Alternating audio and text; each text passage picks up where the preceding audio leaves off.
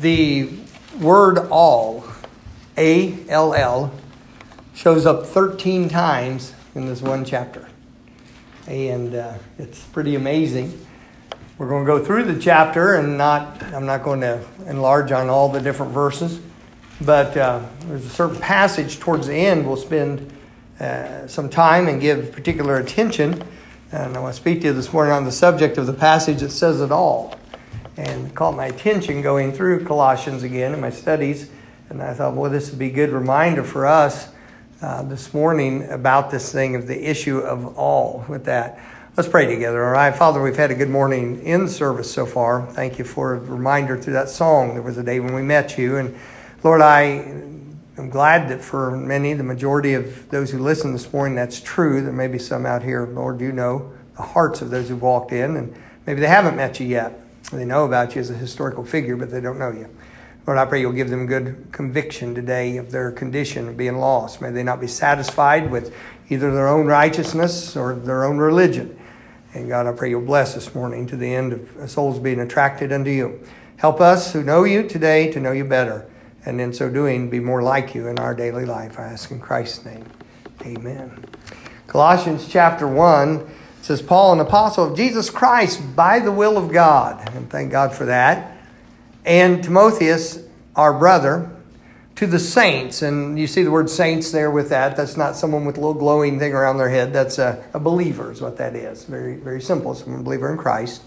To the saints and faithful brethren in Christ, which are at Colossae, the particular town. The Colossians was written to a church in the town called Colossae. There were churches in that town. And to the brethren in Christ, which are at Colossae, grace be unto you, and peace from God our Father and the Lord Jesus Christ. We give thanks to God and the Father of our Lord Jesus Christ, praying always for you. Let me say to you, one of the best things we can ever do for one another and for our brothers and sisters in Christ that we know, and those who are even scattered different places, different states, even different nations, is to pray for one another. Pray that we have boldness. Pray that we walk in the will of God. Pray that those who are in harm's way and persecution's way, where every day their decisions can mean freedom or incarceration, or sometimes even life or death. Pray for them to have boldness, have them adore veterans, have wisdom in following God. And it says we pray for one another. We're praying always for you. Verse 4, since we heard of your faith in Christ, I understand Christ Jesus there, and of the love which you have to all the saints. Let me ask you something. Has anybody ever heard of your faith? There's a question. Have they ever heard of your faith because you've shared your faith with them? Have they ever heard of your faith because someone has told them that they know you to be a person who follows Christ? And he said they heard of your faith, and not only that, but he said heard of your faith and in Christ Jesus, and of your love which you have to all the saints. I had a little correspondence yesterday with Brother Fielder, and he sent a little message to me and said he wanted to thank again the people of the church for how kindly you treat him. It had been a good while since he'd been here. Got to be here for the one service, and he remarked how it felt it was good to be here again and how well he was treated. That's the constant testimony of those who come through. May that ever be your testimony, that you have a love for all the saints to care for one another. Verse 5, for the hope which is laid up for you in heaven. The hope is that we have a specific assurance based on the Word of God. I don't think maybe someday I might go to heaven. I have, based on the Word of God, I've put my faith in the Lord Jesus Christ, in His finished work. Not in anything that I do. Not me being a preacher, not me tithing, not me giving to missions, not me being a witness, not me trying to live a clean life. None of those things are what I depend upon for having the hope which is laid up before me. My hope is put firmly in the Lord Jesus Christ. It's what He did. And who He is. And His capacity not only to save but to keep. Thank God for it this morning. I'm telling you, that's enough to even make a Sleepy Baptist grin. Amen. We're saved and we have that hope in front of us. For the hope which is laid up for you in heaven, whereof you heard before in the word of the truth of the gospel. Now, look where we run into this word.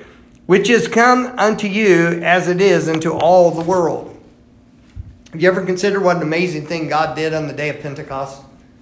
You're familiar with that term, most of you.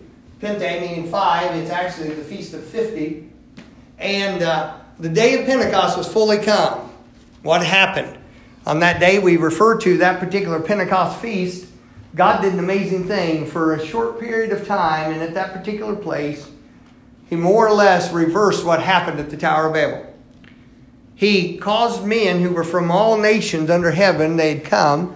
They would have probably shared a knowledge of the Hebrew language, because that would have continued to have been taught them no matter where they were dispersed as Jews. But when they came, they heard the gospel preached. And what amazed them, they said, "How hear we every man the message in the tongue wherein we were born? Parthians, Medes, Elamites, dwellers of Mesopotamia, Cappadocia, Greeks, Cretes, Arabians." Why? They all heard the word of God. And they heard it. Why? Because God had translated that thing back to them. That's what the Bible talks about when tongues were given. And the word tongues and languages is used back and forth throughout Acts chapter 2, and let you understand what happened. God broke the language barrier for that time at that particular place. He did it 2 or 3 different times in the book of Acts, but He did that particular time and did it to send the gospel into all the world, because those people that were there listening, and of the 3,000 that got saved and baptized that day, many of them were from many different nations. But then they went back to those nations with the message of the gospel. Sort of what happened with Philip and the Ethiopian that he met down in Gaza, in the desert area called Gaza. And you know that in Acts chapter 8, where Philip was led to go talk to the man, and the man received Christ and then was baptized right along the road. I like that. Drive-by baptismal. Amen? And right there by the water, he said, "To see, here's water. What doth hinder me to be baptized?" If you have your King James Bible, you have verse 37. If you have one that's based on the Westcott and Hort text, many of them will leave 37 out. You say, well, what's verse 37? Where it was said to him by Philip, "If thou believest all thine heart, thou mayest." The man had asked, "Can I be baptized?" He said, "If thou believest with all thine heart, thou mayest." And he said, "I believe that Jesus Christ is the Son of God." Then he went down and baptized him. That'd be a strange thing to leave out something called the Bible, wouldn't it? And so they went down and did that. And then what happened? The Bible says Philip went one direction, went on his way preaching, and it said that the Ethiopian went his other way and went back to Ethiopia rejoicing. No record they ever saw each other again. But the gospel was taken again into this thing. I remember hearing I'll tell you how far back it was. I first heard it was on cassette tape.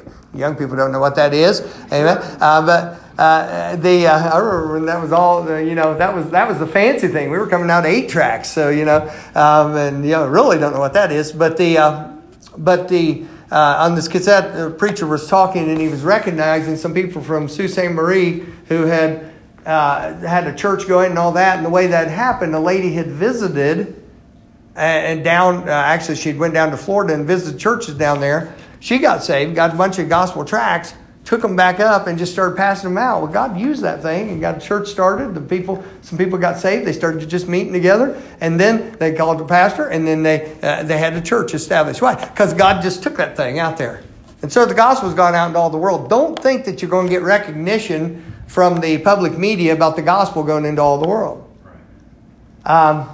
It's not going to get media time unless it's in a slanderous way. And so the gospel had went out, and thank God it had. Look in verse 6, continuing. "And bringeth forth fruit as it doth also in you." It always brings forth fruit. I found out that was kind of neat. Somebody in Singapore is listening to the podcast now. So there you go. We picked up another country. You say, what all will come of that? Who knows what will come of that? We're trying to get the gospel into as much and as far reaching as we can with this. It says, "As it is into all the world, and bringeth forth fruit as it doth also in you, since the day you heard it and knew the grace of God in truth." Verse 7. "As you also learned of Epaphras, our dear fellow servant, who is for you a faithful minister of Christ, who also declared unto us your love in the Spirit." Then he makes a statement. He says, "For this cause we also, since the day we heard it, do not cease to pray for you, and to desire that you might be filled with the knowledge of His will." In how much wisdom? All wisdom. God has all wisdom for you. You know, the Bible talks about different wisdoms. I'll not belabor the point. I've taught you this. There's a wisdom that's earthly, sensual, devilish. There's the wisdom of the children of this world. But then there's the wisdom of God. And God wants us to be filled with all wisdom and spiritual understanding. That's for everybody. Doesn't matter what your educational level is. It doesn't matter what your IQ level is. You can be filled with the wisdom of God and with understanding, spiritual understanding, if you'll seek it. That you might walk worthy of the Lord. There's the purpose of the wisdom. It's not so we can be puffed up. It's so we can walk worthy. Unto, there's our word again, all pleasing. In other words, every aspect of our life pleasing God. Question for you this morning. Do the different areas of your life please God? Not do you think God ought to be pleased with them, but do they please God? Are they consistent with who He is? We've got a lot of different areas of our life, don't we? They're all interconnected, but there's a bunch of different areas, just like there's a bunch of different relationships in our lives. But are they pleasing to God? That's the paramount question. He said that you might walk worthy of the Lord unto all pleasing, being fruitful in every good work and increasing in the knowledge of God. Look at here, we're going to run to our word again. Strengthened with how much might? All might. In other words, you'll have day by day what you need. So I don't know if I'll have enough strength for the future. I'll give you something else to think on. You don't know if you have the future. So before you get all uptight about whether or not you're going to be able to handle the future, please realize you don't know for sure you're going to have it. Sufficient unto the day is the evil thereof. Do not borrow what you don't have grace for yet. You deal with what you're dealing with today. I'm not saying don't ever plan. The Bible teaches to have wisdom and foresight and that sort of thing. But don't let it overwhelm you and fret you. We receive might for what we need at that time. Strengthened with all might according to His glorious power unto all patience and long-suffering with joyfulness. We have the word all in there a lot, don't we? Look in verse 12, and I'm really going to draw attention once we get down to verse 16. But let's read through these others. I don't want you to miss what's in them. Giving thanks unto the Father, which made us meet. You see that word M-E-E-T?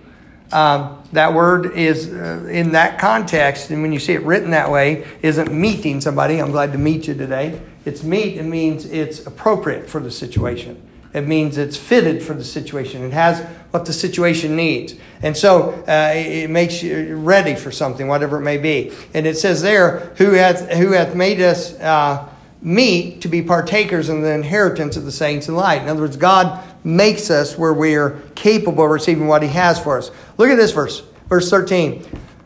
Who hath delivered us from the power of what, church? It's serious power. But God's delivered us from it. We're not under that anymore. And hath translated us into the kingdom of His dear Son. Verse 14 is there. If you're looking at a book, and you may have part of this missing, if you have one with the Westcott Hort background, in whom we have redemption, look at this phrase, through His blood. I hope you're not looking at a bloodless book there.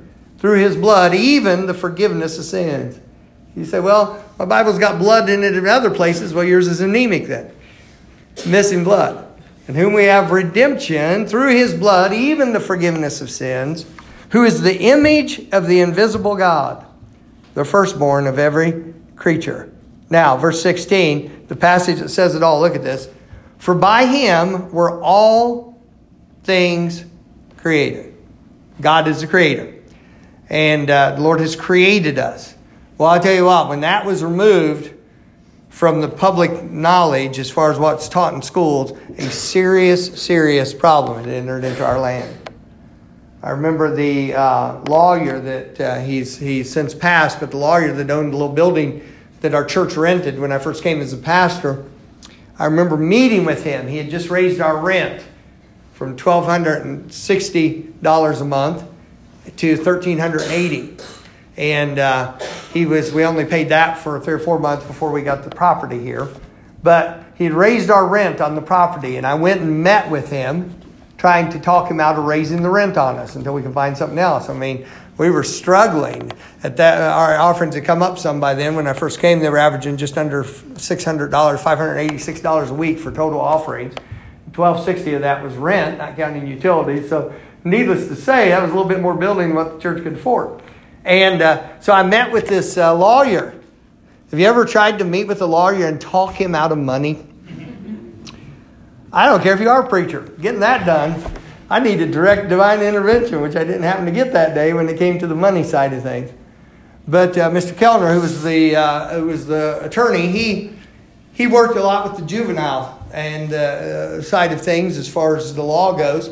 And he asked me a question. He called me Reverend. That's not a title I go by, but he called me Reverend. And he said, Reverend, He said, why are we seeing such an increase? He said, what I am seeing and what we're dealing with is just unbelievable what's going on. You got to understand, what was that? We've been on this property right at 27 years. So you're talking over 27 and a half years ago almost. And he said, why are we seeing this? And I looked at him and I said, teaching of evolution. This is Darwinian evolution. And he looked at me like, what? And he said, that's interesting. He goes, can you elaborate? I said, I can. I started talking to him about what happens when people do not understand they are created in God's image. And what happens when you teach people from the youngest age they are nothing more than an evolved animal. And how that leads to animalistic behavior. And how the Darwinism goes hand in hand with moral relativism, which basically says you have situation ethics, that there are no absolute rights or wrongs. And as we had that discussion, I still remember, and as I mentioned to you before, he actually had put off the next couple of appointments, and I talked to him over an hour. And by the way, to his credit, he did not bill me for it. I was ready for that. I was going to counter-bill him if he did, because I was the one talking. But he was very interested and got to clearly present the gospel, which is where I was leading with that. But let me say to you, all things were created by Him. God made them. Now, I understand we see it in a distorted form now. You're talking, well, over 6,000 years since the creative act, and you're seeing at this time what has happened in the degeneration that has happened over those time periods. Even in the humans, we see it. While we're more technologically advanced, and we have some of the benefits of building on what's gone on before us, yet we show the marks of the ongoing degradation of sin to fairly well in the human condition. It does us well to remember that God created us. The Bible says and admonishes in Ecclesiastes, remember now thy Creator in the days of thy youth, before the evil days draw nigh, and thou say, I have no pleasure in them. It's an important thing to understand that we're made in the image of God. As such, we have responsibilities. As such, we have privileges. Thank God for it. We were made. All things were made by Him. My Father made everything that is. When I see what He made and I see the work of His hand, it testifies to who He is. It's no wonder the Bible says the heavens declare the glory of God. I love that word declare. It's not a whisper. It's not God saying, it's not God saying, you reach your own conclusion. He's declaring something. It's a declarative statement. The firmament shows His handiwork. All the creation of God bears the imprint of the Maker. And so what happens with this? He made it. All things were created by Him. We are creatures made by God, and thank God for it. Then it goes on in verse 16. It says, all things were created that are in heaven and that are in earth. It's not just this sphere on which we live, but all things were made by our Heavenly Father, visible and invisible. Well, I don't believe in invisible things. Then you're be careful. Your ignorance is shown. You have spectrum of light you can't pick up with your natural eye. You have range of hearing you can't pick up with your natural ear. And by the way, that'll grow as you get older. And some of you have learned how to selectively turn off certain things, including individuals' voices that maybe you shouldn't have. But He's made all things visible and invisible. There is more of a world than just what you can perceive with your senses in a sensual manner, whether it be taste, touch, sight, smell, hearing. There are things beyond that, and they're real. In fact, the spiritual is more real than the tangible, for the tangible has an end. Yeah. While the things which were made by things which do not appear. And we have things around. It's so amazing. I'm amazing how secular God's people's thinking is sometimes. They think everything is economic process, everything is political process, everything is educational process, everything is just physical process. And I understand all those things exist and have their place and have a bearing on things. I'm not one who says those don't exist. I'm not foolish for that. But they completely I'm talking about God's people. Completely discount there's a spiritual realm. They see things going on and don't think there's anything going on behind it, when the Bible clearly tells us that we wrestle not against flesh and blood, but against powers and principalities. Spiritual wickedness in high places. By the way, that spiritual wickedness in high places is not just somebody you didn't like got elected. There's things going on. I invite you to read the book of Daniel and find out that the prayer of Daniel in Daniel chapter 9 precipitated a warfare and a battle in the heavenlies. Those principalities are princes over an area. There are spiritual entities that have powers over certain areas. To not understand that or to relegate that and let those who are more delving into fanaticism instead of good solid biblical faith, to let them take that over as their territory instead of looking at it biblically and understanding that when we meet together as a church, that there is spiritual darkness which tries to affect you. That's right. When you decide as a believer to step out and do something for God and actually live as a Christian, you will encounter opposition. It's not just opposition of a culture that may be different than what you're trying to live. It's opposition on a spiritual level. And so this is here. We understand this by the Scripture, and He talks about these things. God had created these things, visible and invisible, whether they be thrones or dominions or principalities or powers. All things were created. Look at the end of verse 16, church. All things were created by Him. We understand that, but that's not all. It also tells us the reason. And for Him. Someone says, I'm trying to find the meaning of life. There it is. Now that'll be rejected because it'll be too simple for some folks. They'll accuse it of being simplistic just because it's simple. Some of the greatest profundities are very simple in their appearance. All things are created by Him and for Him. So what's the purpose of life? For Him? No. What's my purpose in life? Oh, you're asking what you're supposed to do as a job. No. The purpose of your life is for Him. Oh, no. I mean, what's the purpose of my life? Oh, you're asking who you should marry or you should... No. For Him. Oh, what's the purpose of my life? Oh, you're trying to ask where you should live. No. For Him. Yeah. You get that for Him down, that other stuff all takes on the right meaning. If you don't get that right, then the other stuff is just doesn't hold up. All things are created for Him, by Him, and for Him. Verse 17, and He is before all things. In fancy circles, they like to call that the transcendence of Christ. He is before all things. Not only is that speaking in a chronological order, if I may use that term in that sense, but in other words, He was before this world it was, but He's also before all things. He's ahead of it. And by Him, how many things consist?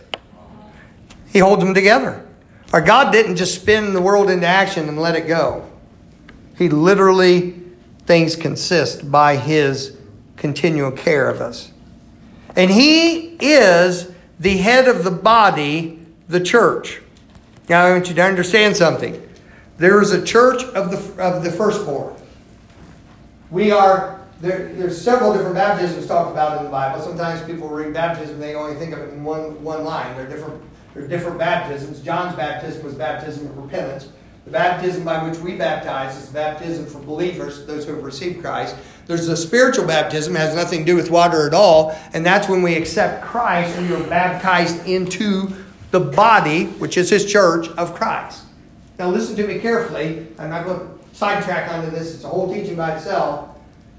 That is manifested, or the outworking, the reality of it today are churches, as in the churches of Galatia, the churches of Ephesus, the churches which are in Macedonia. You say, well, there's one universal church. No, one day there will be a called out assembly. We have not been called out yet. God's design in churches right now are local assemblies of baptized believers. Those are His churches. One day, all who belong to Christ will be called out together to be with Him. Then it'll be the church, the general assembly of the firstborn. I'm using a Bible term for this. And so when he talks about this here, he said He is the head of the church. So, whether it be a group of people meeting in Uganda this morning, or taking time frame allowances here, time differences, but someone meeting today in Thailand, someone meeting today in Australia, some group meeting today in England, and I think of different men in these places, and someone meeting today here in Ohio. He is the head. Christ is. He is the head. He has a structure by which churches are to operate. He has a setup on how it's supposed to work here and how things are supposed to operate. But never ever doubt for a moment that Christ himself is the head of the church. He is the one to whom we answer. He is the one who has redeemed us, and the church is precious to him. And so it talks about this. It says he is the head of the church. He is, verse 18, he is the head of the body, the church, who is the beginning, the firstborn from the dead, that in, look at it, verse 18, all things he might have the preeminence. You say, what's preeminence? It means that he gets first place. He gets first place. Some of you over the years have watched, there are certain men that come in, it isn't because of the size of their work or what title they may or may not have. But there are certain men we'll have in to preach, and you'll watch me defer to them. You may not stop being the pastor of the church. They come up here, I'd like you to sit here, where would you like to go? If you were in the office with me, I'd say, how do you want to handle the invitation? What will work best for you when we come down to the end? Do you want to invite the people to make decisions? Do you want some time then? Do you want me to step up? What do you want to do? You say, why are you deferring to them? Because a lot of times it's because of their how long they've been at the ministry. It's a recognition of what they do and who they are. You say, what is that? That's deferring, having them come in, giving them place. You ever been somewhere where they'll have the table of honor or whatever? Do that sometimes at weddings, and wedding party will be in a certain place. Sometimes you'll go somewhere and they'll have certain seating. Have you ever seen that done? You give someone the preeminence. And what this is teaching us is Christ is to have the preeminence. The main thing, it's interesting. There's a movement that came through, the seeker-friendly service and all that stuff. What a serious error that is in Christianity. Everyone should be made to feel welcome. It's part of what we're to do. I've talked, and Brother Brett's accepted position of head usher with our church here, and I'm excited for that. We've got some neat things we're bringing in. But when I talked to them, when we met, and he's expressed his heart for this thing, and we're talking about it, we are looking at a way, how can we more and more as a church be welcoming to people? It's a very valid thing. I mean, whether we realize it or not, this is not a large church, but for some people it's a bunch of people. I mean, every church I've been to has been a little family affair, 20, 30, 40 people. And that's hard. Some of us have been around some larger churches, that's hard to understand, but really you walk in here and it's a very busy place, so it's like, whoa, what's going on, you know? We want to be welcoming. Someone comes in and, man, they don't fit anything going on here. How out of place do they feel? When they come in, it's like, whoa, okay. It's a different setup. It's a different setting than they're used to. We ought to make them feel welcome. However, they will not always feel comfortable. You know, someone walks in and sits among us, and they're a thief. Man, they'll steal stuff. If it's not nailed down, then they carry a hammer just in case it is, so they can pull the nails. They shouldn't feel comfortable with their thieving ways. Someone who's unsaved shouldn't feel comfortable in their lost condition. It's a very bad thing when an unsaved person feels comfortable in their lost condition. Someone's committing fornication. They should not feel comfortable about that sin. They should have truth presented to them. They should not feel comfortable. Someone's a gossip and lies about people and is injurious to people behind their back and is malicious in their spirit. They shouldn't feel comfortable in that condition. However, they should be welcome, because this is the place where everybody in here, and look at me, all of us, you get the self-inclusive pronoun, all of us walk in here with needs that God needs to straighten out in us. That's right. All of us. We walk in with needs. And all of us walk in glad that we have a God who cares enough about us to have gotten involved in our lives. But what about this thing about preeminence, preacher? What are you talking about, seeker-friendly? Well, the seeker-friendly movement has led to changing and adapting things without a regard to what makes Christ happy, but rather what makes the quote-unquote consumer happy. In fact, so much so that the language of the churches has picked up the language of marketing and corporate America instead of keeping to the biblical language. No longer are we talking about repentance. No longer talking about people getting right. No longer about people changing their lives. But instead trying to get people on board to buy into our world vision, to have a paradigm shift in their thinking so that they can incorporate what we believe. It's a complete shift of what's going on. With those with enough discernment to see it biblically, know it's a dangerous shift. Why? Because in all things, Christ is to have the preeminence. Yeah. You know the main reason for the special this morning? I'm glad for it. It blessed me. I like it. Do you know the main reason? Is that Christ would be pleased with that. That needs to be uppermost. Choir, you're supposed to sing tonight. And the main thing for that choir song tonight is that the Lord will be pleased with that. The main thing to this message, I want to help you. I have a strong desire. In fact, in my preaching, I have a desire not to deliver a sermon. I don't care about that at all. I want to deliver my soul to you. I want to give you what I've gotten from the Word of God and feed you with good food from the Word of God. It's my soul's desire. But the main thing is that Christ would be pleased. As I said here this morning, I asked God, let me speak your word to your people the way you want it done. In the right spirit, in the right way. Not backing away from anything that needs said. And God, help me do it the way you do it. Why? Because it is important that He has the preeminence. I wish my heart was always real tender to Him about that. But every now and then I got to remind myself and get back in line. Are you like that at all? You kind of forget who He is and then we just kind of get going in through the motion. It's easy to do, isn't it? Well, God wants to have the preeminence, and in Christ is supposed to have the preeminence. Why? This church isn't for this congregation. This church is for Christ. And boy, when we get that right, then everything else, we'll be loving as we ought to be. We'll be welcoming as we ought to be. We'll be mindful of helping people the way we ought to be when He has the preeminence. Then let's go down here and just look at a couple more things. Verse 19, for it pleased the Father that in Him should all fullness dwell. I don't like the positive mental attitude type of teaching that has led people to self-exaltation and a superabundance of introspection. But I'll tell you what I do like. I like what the Bible teaches. That when you got Christ, you got everything you needed. Yeah. So many times I want to say to God's people, you know what? You can do the right thing. You can grow. Say, oh, preacher, I've got some hard circumstances. Many of God's people do. Many of God's people have. But it does not limit who God is. You can be what you ought to be for the Lord. You can go forward for Christ. You say, oh, I have quite a past. Yeah? Remember what that word means. Quite a what? Past. Oh, that means that what happened before? Not much you can do by that except learn what you need to from it. Well, I'll tell you what, if you have Christ, you have quite a future. Right. And quite a present. See, I believe that generational problems can be changed by the grace of God. I believe that this saying, well, my family's always been, is nonsense and leaves out the active working power of the Holy Spirit of God.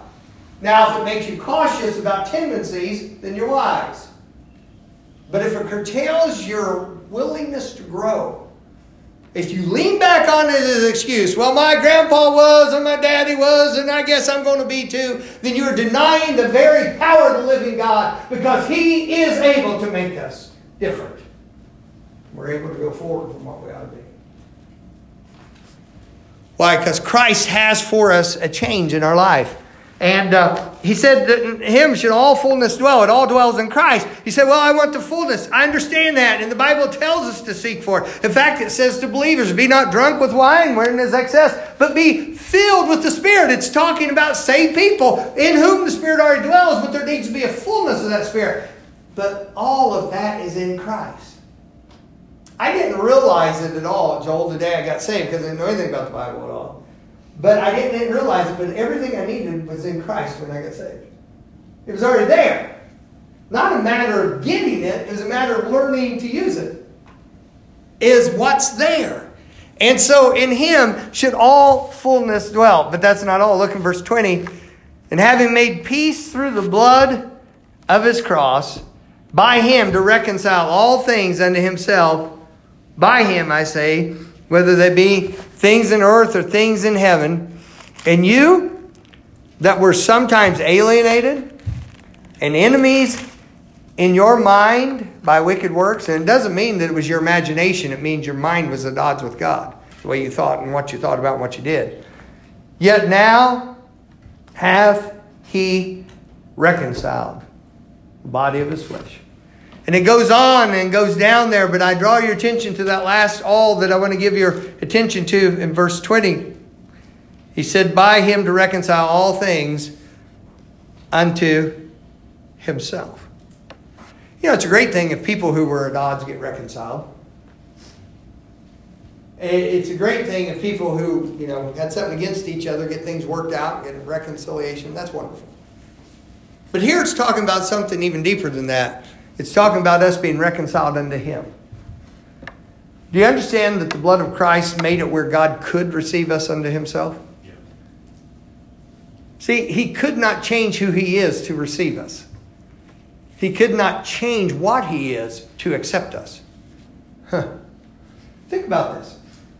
If in our corrupt state, we could go to heaven in this corrupt state, we would immediately defile heaven by being there. Yeah. We would bring it in with us. We live in a day and time, people are very worried about infection, communicable disease, that sort of thing, aren't we? And it's highlighted as has never been in my lifetime, although certainly we have seen not just hundreds of thousands, millions of people have died of influenza during the course of my lifetime. Every year, many, many people. But this year, on people's minds, it's in the forefront of things. People thinking about all these things, precautions that they imagine many of will help, most of which have nothing to do with safety. But all this going on, why? People say, well, don't catch something. You bring that in here. Man, don't bring that in here. Why? Because that will bring illness, that sort of thing. We see my wife will get strawberries, and she'll always look. They're in the little clear container things, and she'll look at them. Realized one day what she was doing, she was checking to make sure they're not getting fuzzy. Because when the strawberry starts to get bad, you know what happens if you don't get it out of there? What happens to the whole bunch? Isn't that right? You have to pull the thing out of there. Well, can I tell you, can you imagine if we could enter in our present case, in our present situation, into heaven, we would corrupt the place. See, nothing can enter in there that brings corruption. That's why we must all be changed.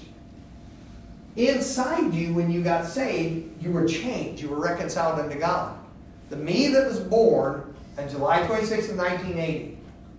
He said, man, you're young. No, that's the second me. My first me was born 1964. But in 1980, the me that was born then is incorruptible. I was born of God. That's the new me. This me that was born in 1964 is quite corruptible and has corruption. Therefore, this me, this outside me, this flesh must be changed. The Bible talks about that in a moment, in the twinkling of an eye, we shall all be changed. This corruptible must put on incorruption. This mortal must put on immortality. Well, listen to this, though. What happens is, I've been reconciled to God. I've been made where he can accept me. Do you realize I could never make myself that by preaching his word? Preaching his word accurately is a good thing to do. But a lifetime of study and preaching could never reconcile me to God because it would not take away my corruption. Do you realize giving and tithing and giving above the tithe and helping missions and all that since teenage years can never buy a reconciliation? There's only one thing it is, the blood of Christ. You know, just like in the Old Testament when God was coming through Egypt and death was going to be there for the firstborn, he said, when I see the blood, I will pass over you. I like the implication that he saw the blood and nothing else. Do you know probably there were people who put the blood on the door? Of course, I'm referring to the Passover. I wonder how many people, Brother Robin, they came over to that door and they put blood on that door, put it down, doorpost across the lintel, and they were scared that night. They heard the cries in the households where people were dying. I wonder how many were scared. I wonder how many of them still had doubts. They had just enough faith to take the hyssop, take the blood, and put it on there, and had enough faith to do what God said. But I wonder how many of us said, well, I wonder if this will work. So I bet none of them did. Really? You think you're dealing with people and they didn't? Come on, get real with me. I wonder if anybody's crying. They're pretty nervous about it. I wonder if anybody had to comfort their children. You know, there was a great cry in Egypt. Can you imagine the screaming going on? And you have a place that's a hot climate at that time of the year and such, and the open, not just open windows, but places that don't even have windows. You start to hear this as throughout this great population, all these households have death in it. What kind of sound, wailing and keening is going to be going on? Do you think that would affect the emotions of those who had put the blood? They've done everything God said to do. They got their shoes on. They're ready to go. Staff in the hand. They've eaten the Passover. The blood's on the doorpost. You know, when God came by, He didn't see what their emotional state was when He saw the blood He passed over. Yeah. He didn't see what their actions had been up to that point when He saw the blood He passed over. When I see the blood, I will pass over you. And when He reconciled all things unto Himself, He reconciled all things. He didn't reconcile part of you and not all of you. There are memories you wish you could erase. Things you would gladly go back and change. But listen to me, my friend. In the sight of God, when He sees the blood, He will pass over you. Praise God. All things are reconciled. This is the kind of God we serve. This is the kind of God we can love. Why? Because all things belong to Him. And He's worthy that in all things He ought to have the preeminence. Let me pray with you this morning. Father, thank You for Your words. Thank You for this passage. And Lord, may it be a clear day and a day of salvation for any who know You not. And may Your people get strength, solace from You, and the courage to go on in a world that needs their witness and needs them to live for You. Bless, please, with a real understanding this morning. Amen. Let's stand together, please. Invitation's open. We have people who can take Scripture. Please don't leave this place without knowing that you truly belong to Christ. And if you're a believer today, there's a great comfort. Hey, Christ wants to have preeminence, not just in how our services are structured in this meeting of a church. He wants to have preeminence in us as a congregation when we're apart from one another. And as we live day by day, whatever it is you do this week, that He might have the preeminence in your life. We have song invitation. Why don't you come this morning? Whatever your need is, why don't you bring it to the Lord?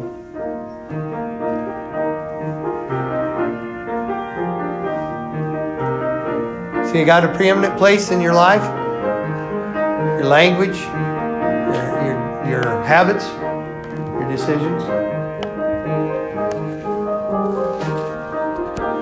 You committed to doing things the right way for the Lord? And stand by that commitment. It'll be tested. When you decide to do things God's way, you will be tested. It always happens. Stay by what you know.